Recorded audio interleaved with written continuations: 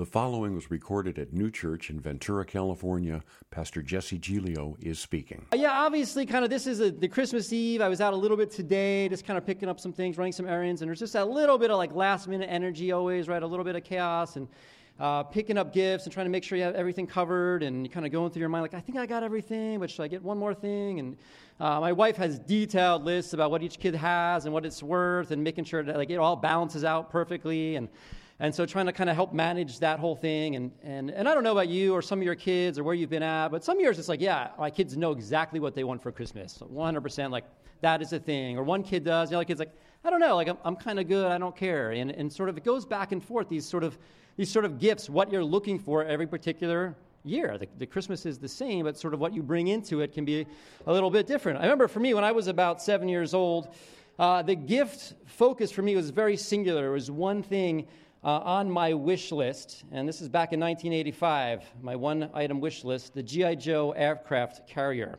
One of the most amazing toys ever created by Hasbro. I think I have a picture of it, and it was just this colossal plastic ship with guns and figures, and it was like, look at this thing, like it's as big as your room, the G.I. Joe aircraft carrier. And it came out, I was like, man, that would be the ultimate thing to have. Like, I would forego all my Christmas stuff. I would forego birthdays into the future. I would sell future Christmases to have this G.I. Joe aircraft carrier. And it came out around $124.99. This is from the Sears catalog. That's how we found out about things when I was a kid, the Sears catalog.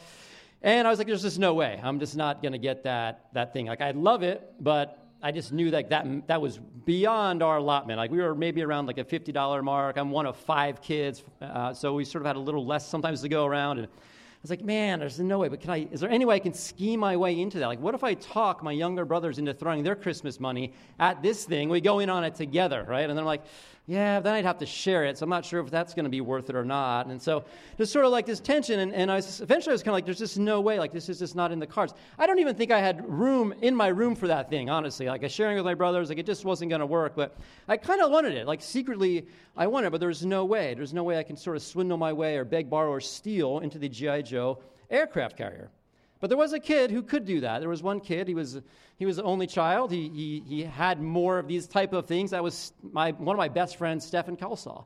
And lo and behold, Christmas Day rolls around, and I like go through my stuff, get my things, and like you hang out with your friends afterwards. Like, what'd you get? He's like, I got the aircraft carrier. And you're like, like I want to play with it, but I'm kind of angry at you too, and I kind of want to break it when you're not looking. And there's this sort of that tension because I think it would be awesome to have that thing, but it just wasn't sort of in my lineup, in the realm of possibility for me to have at that time of my life. And I think some of the Christmas story, when we look at it today, it's this idea of certain people feeling just far off from God. Like they'd want to have this thing. They want to shoot for the stars and dream about a relationship with this grand God. Hey, Jim, how's it going, man? Didn't see you earlier. This grand thing, but it's like, this is not going to work for me. I don't speak the right language. I wasn't born into the right race. I don't have the right stuff. I'm not close enough to the temple. And there's all these reasons where I'm like, man, I can't get that thing. And so when God, in this story, this is the gospel story, it's like, listen, I don't want the gift to be exclusive. I want everyone to have access to the gift. And this is the story of sending his son to earth for the world. God so loved the world. He didn't want people to feel left out anymore or looking about like, man, I guess that's great for Stephen, but I'll just be over here with my little boat toy or whatever, Like, man, God wanted everyone to have access to the ultimate gift ever. And this is an incredibly beautiful story. This is an amazing story. But sometimes we forget that. I mean, we get busy. Sometimes we just get bored. Sometimes we just try to check it off a list. And I think one of the challenges of the Christmas story, the Christmas season, if you will, is that we know it so well, is that familiarity can sometimes almost lead to disinterest. Familiarity can lead to a disinterest. We've heard this story. It's like, okay, we sing the songs. We see it everywhere. It's like, I get it. And you can kind of become to like almost separate yourself from that. You ever with someone who tells the same stories over and over again? Like maybe you are that person. Somebody point to that person in the room because I know, yeah, they're in here.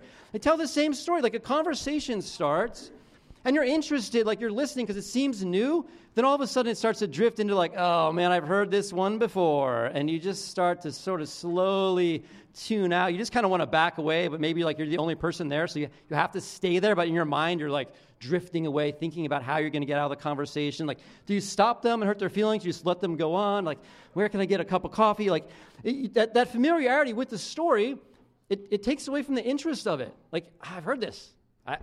Tell me something new. Tell me something new. And the Christmas story can be the same way, because essentially it's a very similar story every year. But that doesn't mean there's not something new for us in each season. My family and I were out on the East Coast earlier this month visiting family. So one of my younger brothers had his first child, and had a privilege to get out there for about a week and spend some time with my parents, where they live in North Jersey and New York and Philadelphia. And one of the cool things is about traveling, and I'm sure you've all experienced this to some level, and my parents live in a new area where I didn't grow up, so it's kind of a new area to me. But when you go to these new places and everything's new, it just seems more interesting, right? Like everything you see, every restaurant, every street sign, every farm, it's like, man, that's really interesting. That's amazing. Like your senses are sort of ignited to like, oh my gosh, like all this stuff is happening around me. Even in New Jersey where I went, right? I mean, it's like, man, look at those brown trees and this gray sky. This is amazing here. It's so cold. This is awesome, you know?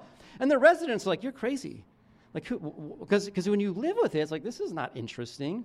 This is our life. Like, this kind of blows sometimes in New Jersey. Like, but we go out there, I'm like, man, this is cool. Everything we see has sort of piqued our interest. We want to take pictures with different things. We want to like go to every Dunkin' Donuts because Dunkin' Donuts are awesome because I don't see them very often out here. We went into Philadelphia for an afternoon, or about a day, and my family, kids had never been there. Amy had been there when she was a kid, and I went on and off growing up, bringing the kids to Philadelphia and the historic district of Philadelphia, which is just so much history of our nation. You know, a couple hundred years back, it's really where our nation was formed. We're just walking the streets of this old town, Philadelphia, and it's just like everything you see is just amazing, and like you just want to touch and be part of and taste and feel. And I think we actually ate cheesesteaks from like 4 different places all day, because it's like, man, we have to have another cheesesteak.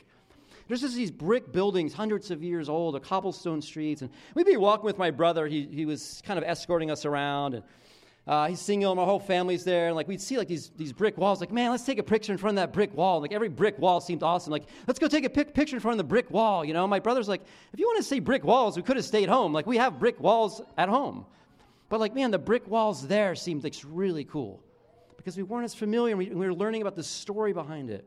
We walked through Ben Franklin's like house and where his footprints and things that he did, or Independence Hall, Liberty Bell, and just discovering new things about even old concepts or old ideas.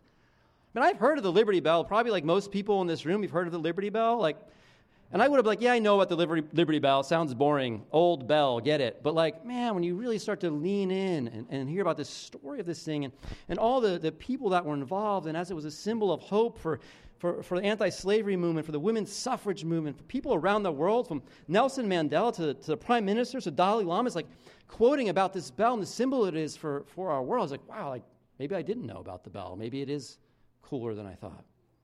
But that familiarity, or almost a false sense of familiarity, sometimes just creates that disinterest. Like, oh, I get it, U.S. history. And then some people love that. Some people are like, oh, history, boring. Man, when you start to lean into it.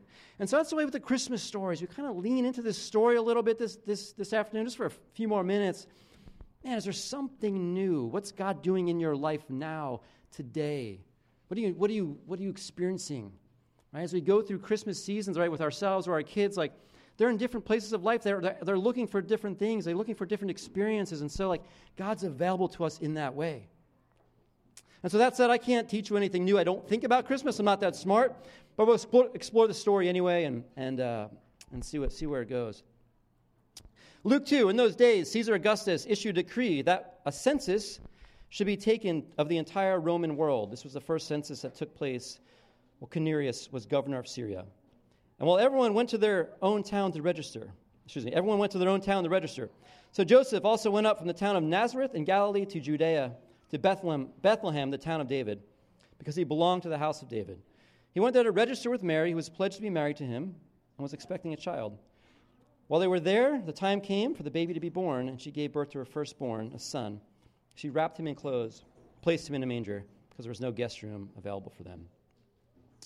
So if you were here with us last week or you follow the story, there's been this visitation from this angel and to Mary and to Joseph and some of their family. Like, this is it. The Savior of the world is going to be born to you guys. Like, you're going to carry this person, this Son of God, and you're going to name him Jesus. And so this is getting a months down the line now. She's probably in like her third trimester, and there's this census that opens up. In the Roman world, they would do this. They need to rally everybody, and you had to go back to your hometown. Like, you couldn't do it online. You couldn't do it by mail.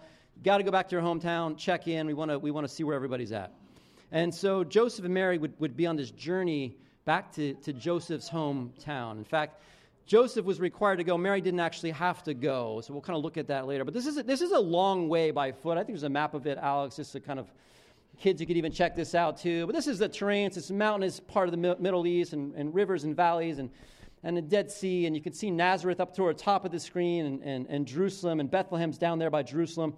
It's about an 80-mile walk. It's probably 70 miles by the way the crow flies, but it's about an 80-mile journey. And this time, right, there's no trains, no planes, no automobiles. They're walking it. Possibly a donkey, right? We see pictures of Mary on a donkey. Like, maybe she was on and off a donkey, but she's pregnant. Like, I'm not sure how much better a donkey would have been riding than just walking to some extent. But typically, you would have maybe had a donkey around to carry your stuff. This is a multiple day journey that she's getting off on. So there's this sort of news of God's like, man, you are going to bring Jesus into the world. It's going to be awesome. And she's like, cool. And then it's like, oh shoot, like I have to go up there now to like do what? It's kind of a little bit of an interruption in maybe her sort of story, what she thought. But Mary, she gives into this thing. So, all right, we'll do the journey. And I can almost imagine, Joseph, he's got this sort of conflict. Remember, they weren't married yet. They live in a small town. It wasn't easy for Mary when she first found out. Maybe she got out of town, went to see like basically her aunt, because people were like, wait, what happened? How did you get pregnant? What's going on? It was an awkward time for her. Now Joseph's he's like feeling the pressure. I could see him like, you know what, Mary, you just stay here. I'm going to take off. I got a business trip. I'm going to go down to Bethlehem for a few days. I'll be back. She's like, you're not going without me. You are not going alone. And so Mary, she's like, we're going. We will figure this thing out. And they get on this journey, 5 to 7 days, and they're not, there's not rest stops and hotels. They're probably sleeping on the ground. They bring in their food. And this is a little bit of an intense scene, just getting to that next phase for her. But Mary, we know she was a devout girl, and I think this is a combination of prompted by the Spirit. She's going to go to this place of Bethlehem, like, oh yeah, the city of David. There was prophecy about that back in the day, like, oh man, like, maybe that's the place I need to get to. I don't really want my husband going alone anyway or leaving me here. And so this whole sort of natural, spiritual, fulfilling prophecy to kind of move them from this place, the timing of the census, to get down to Bethlehem. And I guarantee they had some big fights along the way. You ever think about that? Traveling with a pregnant woman on the road. It's like camping for a week and like doing 20 miles a day. Like, that is not an easy situation. Let alone is like not even quite married yet. Like, this is intense. But this is the story. And this is the stories Luke's telling. We don't want to miss this. Because yeah, it's God and it's a miracle, but it's also people. And it's also messy. It's also hard. It's also natural. It's also fights with your pregnant girlfriend. But God is directing and he's moving his story, his narrative, his will on earth in this way. And so they get down there and as it says, there's no room. Some of your Bibles maybe read inn or guest room. Probably it was more guest room. They didn't have a lot of inns back then anyway. Central to Middle Eastern culture was hospitality. To their culture and religion, like, you just took people in. No one would end up on the streets. Like, that would be a shame on a family. That would be shame on the whole village. So they get in this town, and I think in our movies and our stories, sometimes we've picked it like they just got there, and then they knock at the hotel, and there's nobody there, so they run off to a barn, and they have the baby. But the Bible says she was there for some time before she gave birth, so they get into town. And this is Joseph's hometown. I don't want to, like, hate on the story that you know or make it feel like it's less than, but there's a good chance, like, they ended up in a house. They were taken care of. This would have been insane for him to end up like out on the streets with a pregnant child. So they get there. There's no room in the guest room. Probably a family said, all right, we'll crowd you in here. It's a busy time. And she gives birth in this little town. This little town of Bethlehem. And later on this night after the birth, it says this: there were shepherds out in the field nearby keeping watch over their flocks. And an angel of the Lord appeared to them. And the glory of the Lord shone around them. They were terrified. Angel said to them, "Don't be afraid. I bring you good news that will cause great joy for all people. Today in the town of David, a Savior has been born to you. He is the Messiah, the Lord. This will be a sign to you. You will find a baby wrapped in cloths lying in a manger."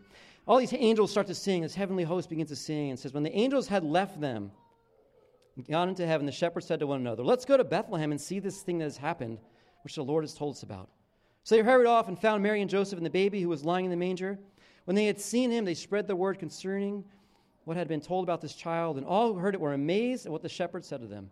Mary treasured these things in her heart, treasured these things and pondered them in her heart. The shepherds returned, glorifying, praising God for all the things they had heard and seen, which are just as they'd been told. So the shepherds have this experience, and it's a kind of a scary experience. This heavens are opening up and communicating and speaking and singing, and they're like terrified, right? I think most of us would be a little terrified. Angel says, "Don't be afraid." Angel came to Mary and said, "Don't be afraid." Like this is what God's sending out ahead of him. God's like, "I'm coming. You guys might be a little freaked out by this. Don't be afraid." So when God comes into our life, this is his heart. He says, "Don't be afraid. I'm going to come in gently. I want to be with you. Please don't be afraid. This is good for you. This is cause for great joy." And the shepherds receive this, and they go and visit the baby, and they see it just as they were told. And they loved it. They said, "This is amazing." They spread the word of what they had seen. They had seen this. It was good for them. It was good for them. It said they were amazed. And I think for the shepherds, even to this point, as we think about Jesus, wherever he was, the shepherds came, and just to think about this, I think Jesus was probably being cared for pretty well. I think he was in the right situation. I think probably some people rallied around him. I think in this culture, family would be paramount to this girl. She would give birth. There would probably actually have been other women around. I don't want to ruin your Christmas story. The shepherds would come and say, "Man, this is amazing. This is amazing." And I said, God, he's with us. John 1 talks about it this way, and says, "In the beginning was the Word was with God, and the Word was God, and he was with God in the beginning. Through him all things were made. Without him nothing was made that has been made, and in him was life, and that life was the light of all mankind, and that light shines in the darkness, and the darkness could not overcome it." And we're going to sing a song in a couple of moments. I'm going to get some candles. We'll get some candles going now. It might take a little while. I think Alex and Troy, if you want to light a candle, you can touch the person next to you. But this idea of darkness could not overcome it or comprehend it. And there's this season, even in the darkest night, this light is impossible to snuff out. In verse 14 of this part, and this is John telling basically the Christmas story, says, "The Word became flesh and made his dwelling among us. So we have seen the glory of the one and only Son who came from the Father full of grace." And we've talked about this here a little bit, but dwelling is this word for tabernacle. It's like this idea of tent of meeting. In the Old Testament, they move around in these tents, and they sort of camp out on the road and through the desert. And John's saying Jesus came and he tabernacled among us. He got right in with us. And we don't tabernacle anymore, anybody? Any tabernaclers? No. But we camp, right? When we use tents, we go camping, right? I love camping. It makes me happy. My family, not so much. But I love camping. Camping is honest, right? It's dirty, right? Boys pee on trees, and there's bacon and fireside, and it's just life stripped down and raw. And this is the story, right? God went camping. God went to Bethlehem. God is with us. The message of Christmas, God is not over us, behind. He's not in a big RV while we're camping in tents, right? You know any of those people? Like, hey, we're going camping, and then they pull up in their big bus. God's like, I'm going to be camping with you in a tent. If you guys are tent camping, I'm tent camping too. And he comes in, and sometimes we tell this story that Christ is somehow ostracized right away from society, and he's rejected by people, and he's forced into this lowly cattle shed. And I don't know. I'm not sure that is exactly the story. Because one of the stories, when the shepherds show up and they see this newborn Jesus, he's arriving this busy, loving, welcoming family home, and he's not distanced from humanity, but he's right in the middle of it. Doesn't that actually sound like the way God would come? Not alone, out in the middle of nowhere, but in the middle of a village with people around. That story being shared. And I went to the East Coast to visit my brother's baby because there's something about being present that's different than just seeing him on Instagram or on FaceTime. Something about being there and touching and having his hand wrap around my finger, being with. So God's like, I need to be with. I want to get as close as I can, being present. Now, this is the Home Alone franchise, right? You guys follow Home Alone? Kevin creates distance from himself because he's whatever, not paying attention. The family's not paying attention. What does the mom try to do the entire movie? Get there. Get back to Kevin. She will cross oceans. She will wander New York City at night. She will ride in a van with polka playing John Candy. This is our God. He would get in a van with polka playing John Candy to be with you. That's the plan. That's the Christmas story. And so as this season, as we reflect, we remember, maybe we'll see for the first time, because just because it happens every year doesn't mean it's not extraordinary. And I think for you and I, particularly if you're in the church, if this story is not incredible to us, how can we expect it to be for anyone else? So we're going to take a song, and I'm just going to kind of leave some freedom here. Sing, hum, listen, close your eyes. Think about your year. Think about that light. Think about God being with you. And I'm just going to pray that the Spirit would speak to us as needed. And what you need from God this Christmas season, I pray that He would grace you with. So God, thank you for this story. Thank you for who you are. Thank you that you're a God who doesn't roll up in an RV but gets in a tent with us, Lord. Lord, forgive us for just sometimes glancing over this thing because of familiarity. God, right now, by your Holy Spirit, I pray in this room, for anyone that has doubts or is hurt or is uncomfortable, who feels lost, Lord, that they would see that you are the light, God. That you are the light in the darkness, and the darkness does not overcome that. We love you, Jesus. Amen. The preceding was recorded at New Church in Ventura, California. Pastor Jesse Giglio was speaking. For more information about New Church, go to neuechurch.com. That website address again is neuechurch.com. Thanks for listening, and may God bless you and yours.